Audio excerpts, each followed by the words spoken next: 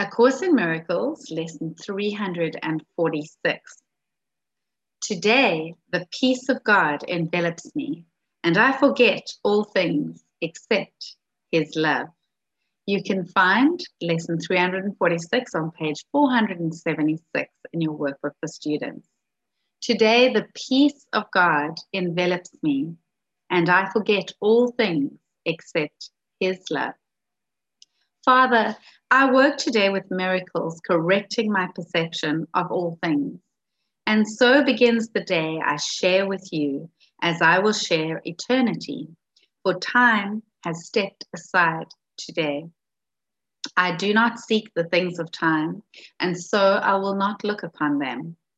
What I seek today transcends all laws of time and things perceived in time.